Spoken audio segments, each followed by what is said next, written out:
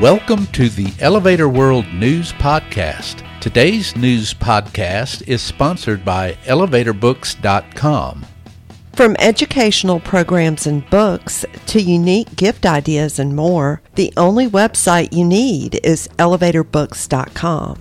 This site offers books and materials on maintenance, safety, history, legal issues, technology, and more. Start browsing today at ElevatorBooks.com. This is your daily industry news update for July 15, 2020.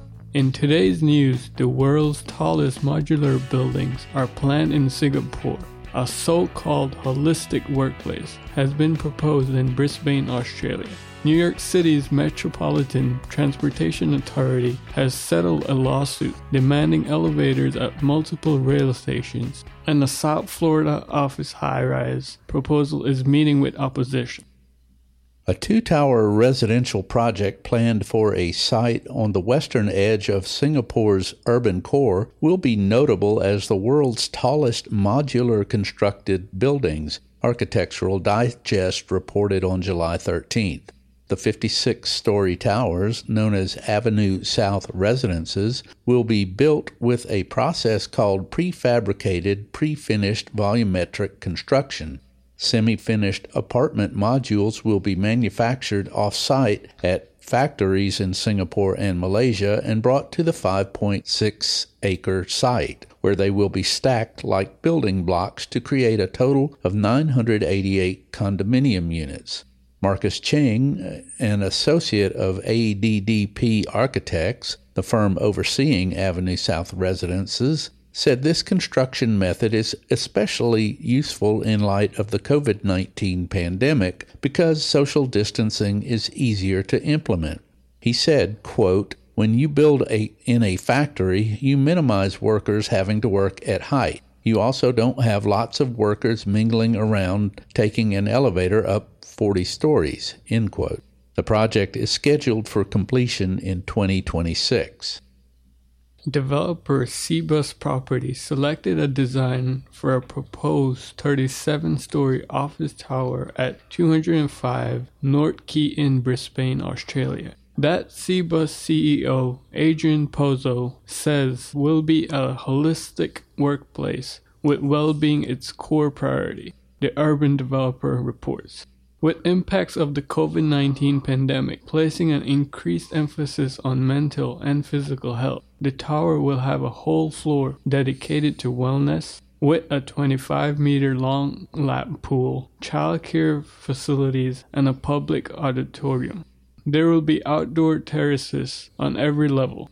The design is by three architecture firms: New York-based Rex, Australia-founded global outfit Hassel, and Brisbane's Richards and Spence. The trio beat out three other contenders on the shortlist from firms like Skidmore, Owings, and Merrill.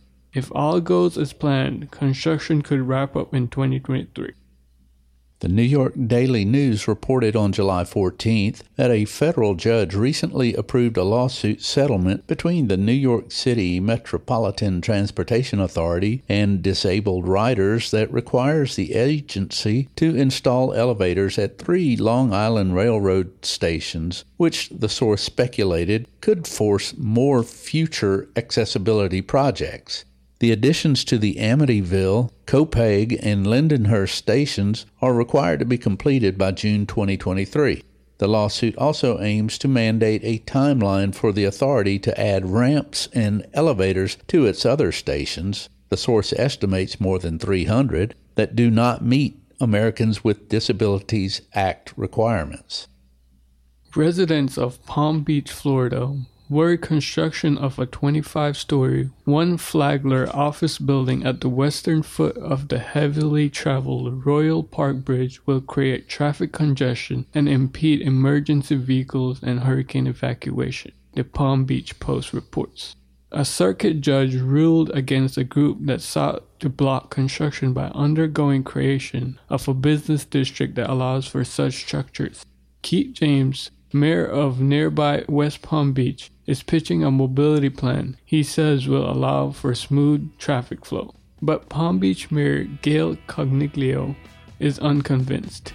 Related Companies is the developer of One Flagger. For more industry-related information, visit elevatorworld.com and be sure to subscribe to our podcast in iTunes or the Google Play Store. If you're interested in becoming a sponsor of the Elevator World News Podcast, just let us know by emailing advertising@elevatorworld.com.